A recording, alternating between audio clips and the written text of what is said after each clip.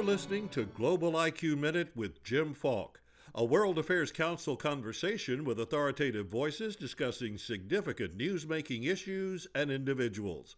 Sponsored by Greenberg Traurig, LLP.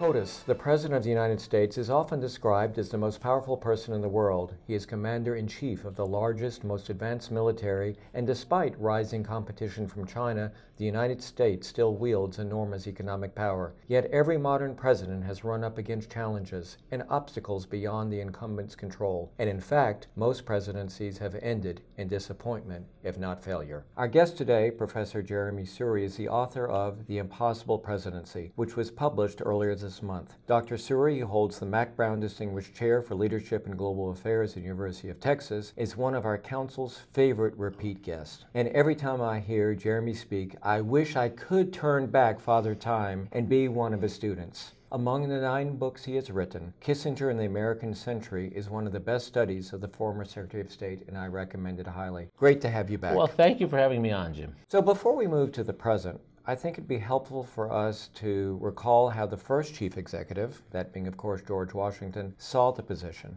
So George Washington, who really creates the presidency as we know it, believes the office has one overriding goal: to unify the country. And for that reason, he refuses to join a party. And he sees his role as traveling around the country to convince citizens that they are part of a common enterprise called these United States. He sees his role as building a national infrastructure through Hamilton's economic plan. Washington also proposes a national university. And he believes it's his job to put down pesky rebels who continue, and this was a problem before the Constitution, to challenge the authority. And Washington is the first and the last president to lead American forces into battle himself in the Whiskey Rebellion in western Pennsylvania. So he's unifying the country. Was his view universally accepted, or what were some of the opposing positions? So the Anti-Federalists, who themselves opposed much of the Constitution, believed this office was becoming too dictatorial from the start. They didn't like the idea that a national economic plan was going to give New York City and Philadelphia and what would soon become the Bank of the United States enormous influence, and Andrew Jackson would later criticize that. They saw the president's use of military power in the Whiskey Rebellion as dangerous. Many of the Whiskey rebels felt that they were fighting against unjust taxation, as their predecessors had. And then there were many around Washington who believed that he should use his office to associate the United States with revolutionary movements around the world. And Thomas Jefferson, Thomas Paine were the 2 most famous examples of this. They were quite disappointed that Washington believed the United States should remain neutral rather than a part of a worldwide revolutionary movement. Now, I know our listeners probably want us to jump right away to 2016, but we're going to keep them waiting for a moment. And this history matters. That's the whole point. The Impossible Presidency is the title of your book. Why is the position impossible in the moderns?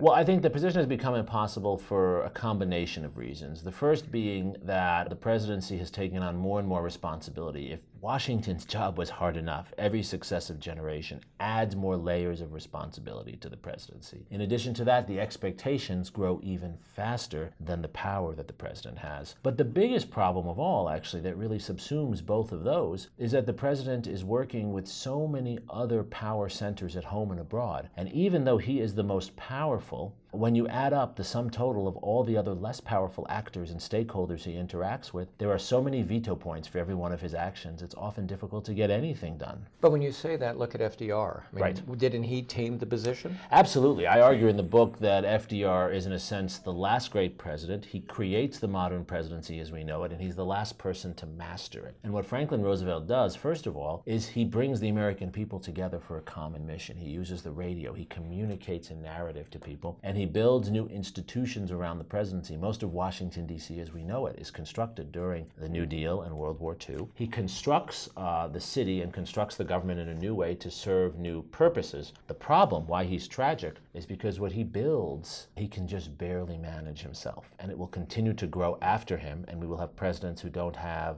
his level of experience, and even if they did, they'd have trouble managing all of these institutions. You know, I like the fact that you use the word narrative, because I think one of the things that you bring up in the book is that it is a bully pulpit. Yes. And we've lost the educator-in-chief. Yes. Absolutely. One of the most important roles successful presidents play, and I try to show this in the first half of the book, is by not simply telling the American people what they want to hear, but helping the American people to aspire to something bigger than themselves. It's similar to what Henry Ford says, right? If he asked people what they wanted, they would have said faster horses. not cars, right? And Abraham Lincoln redefines the United States in a new way that people aspire to thereafter. That's why the Gettysburg Address and the Second Inaugural are such important speeches. Theodore Roosevelt does the same thing with an image of a progressive president. Or later landing on the moon. Exactly, and that's exactly Kennedy's point when he comes to Rice University in Texas and says, we're going there because we need something to aspire to. It's a new frontier. We've lost that. Our communications today are much more about serving the immediate needs of different groups, special interests, rather than a larger aspirational vision for our country. So you see a problem with Twitter, I would suspect. I see a problem with Twitter, but I actually think we can sometimes blame the technology too much. I think our system is choosing people who are good at communicating that way, not in terms of narrative. Americans still want narratives. The problem is we're choosing politicians not for their narrative, but for their ability to give us goodies for their particular special interest groups at a particular moment. But given the situation that we see now in the world, aren't presidents really at the mercy of events? Think back to George W. Bush. I mean, he entered office, he was going to be the domestic president, work on infrastructure, education. 9/11 happened and changed completely. See, I think there's a lot to that, but I think there's another side to that story, Jim. I think presidents are confronted, and I show this in the book, I show this actually by reprinting some of their calendars. They're confronted with an inordinate number of real crises with lots of dead bodies involved, but they also have that enormous opportunity in those crises to redefine the mission, and too often they react rather than leading. So George W. Bush, I think, is a great example. After 9/11, he rallied the country, I think, brilliantly.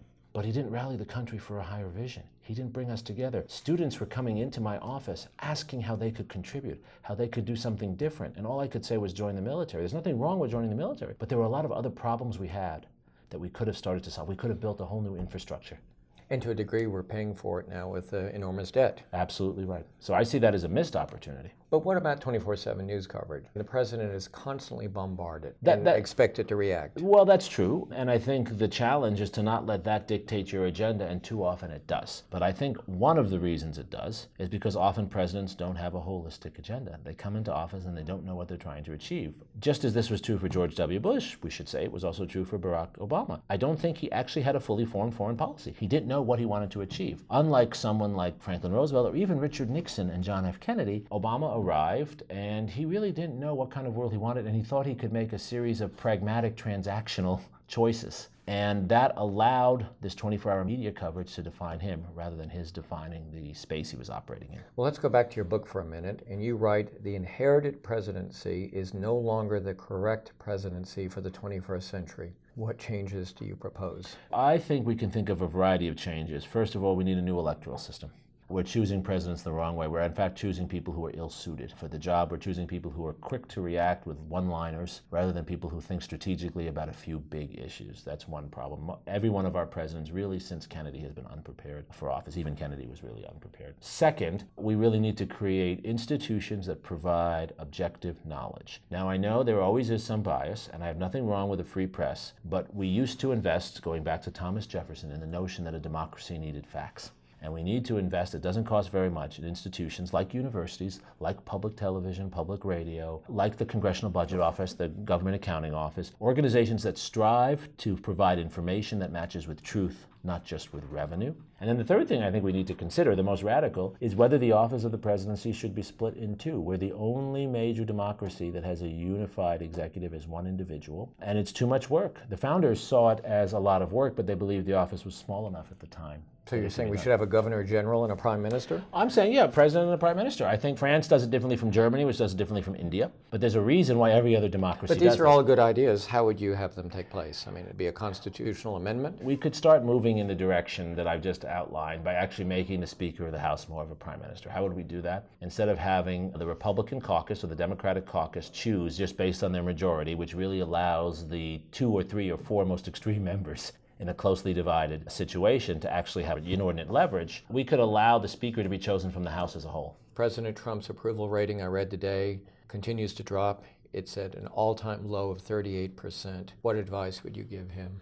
Well, it's hard to know where to start. I'd say 2 things based on this history, not talking about his politics, but about the office. I think he has to decide what are the 2, 3, 4 most important issues and focus on those and stop tweeting about other things, stop manufacturing crises of other kinds. And the second thing he needs to do is he needs to choose and populate the office of the presidency and the State Department and the Defense Department with qualified people, whether they agree with him or not, competence matters more than ideology. Jeremy, thanks so much for being with us. The Impossible Presidency, as I mentioned, it was just published about 2 weeks ago. Very timely, very important. Thanks for your recommendations. Thank you so much. Thank you for listening to Global IQ Minute with Jim Falk, a production of the World Affairs Council of Dallas-Fort Worth. Subscribe and rate Global IQ Minute on iTunes, Stitcher, or your favorite app. For information about a World Affairs Council in your community, visit worldaffairscouncils.org. Global IQ Minute is sponsored by Greenberg Traurig LLP, a global firm with 2,000 attorneys in 38 offices across the globe. Visit the firm at gtlaw.com.